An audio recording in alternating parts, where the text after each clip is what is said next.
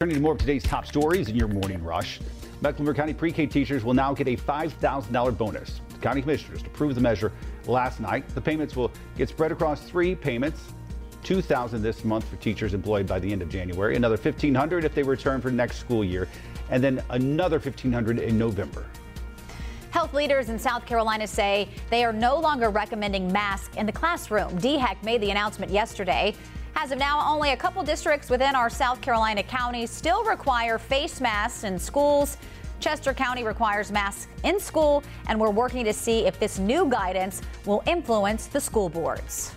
Falling COVID cases prompting Novant Health to adjust visitor restrictions. Right now, most patients can have visitors 12 and older. Certain areas might have additional restrictions based on social distancing and other needs. Restrictions remain in place for patients who are COVID positive or awaiting COVID test results. Visitors cannot have any sort of COVID symptoms and must wear a mask.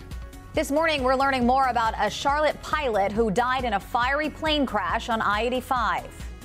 Good Thursday morning. Today, the NTSB is back on the scene of a horrific plane crash.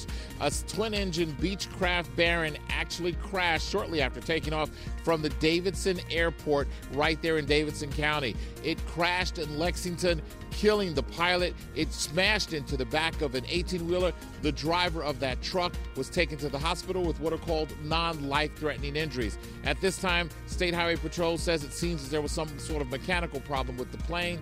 Again, the NTSB will be investigating the crash to determine exactly what happened.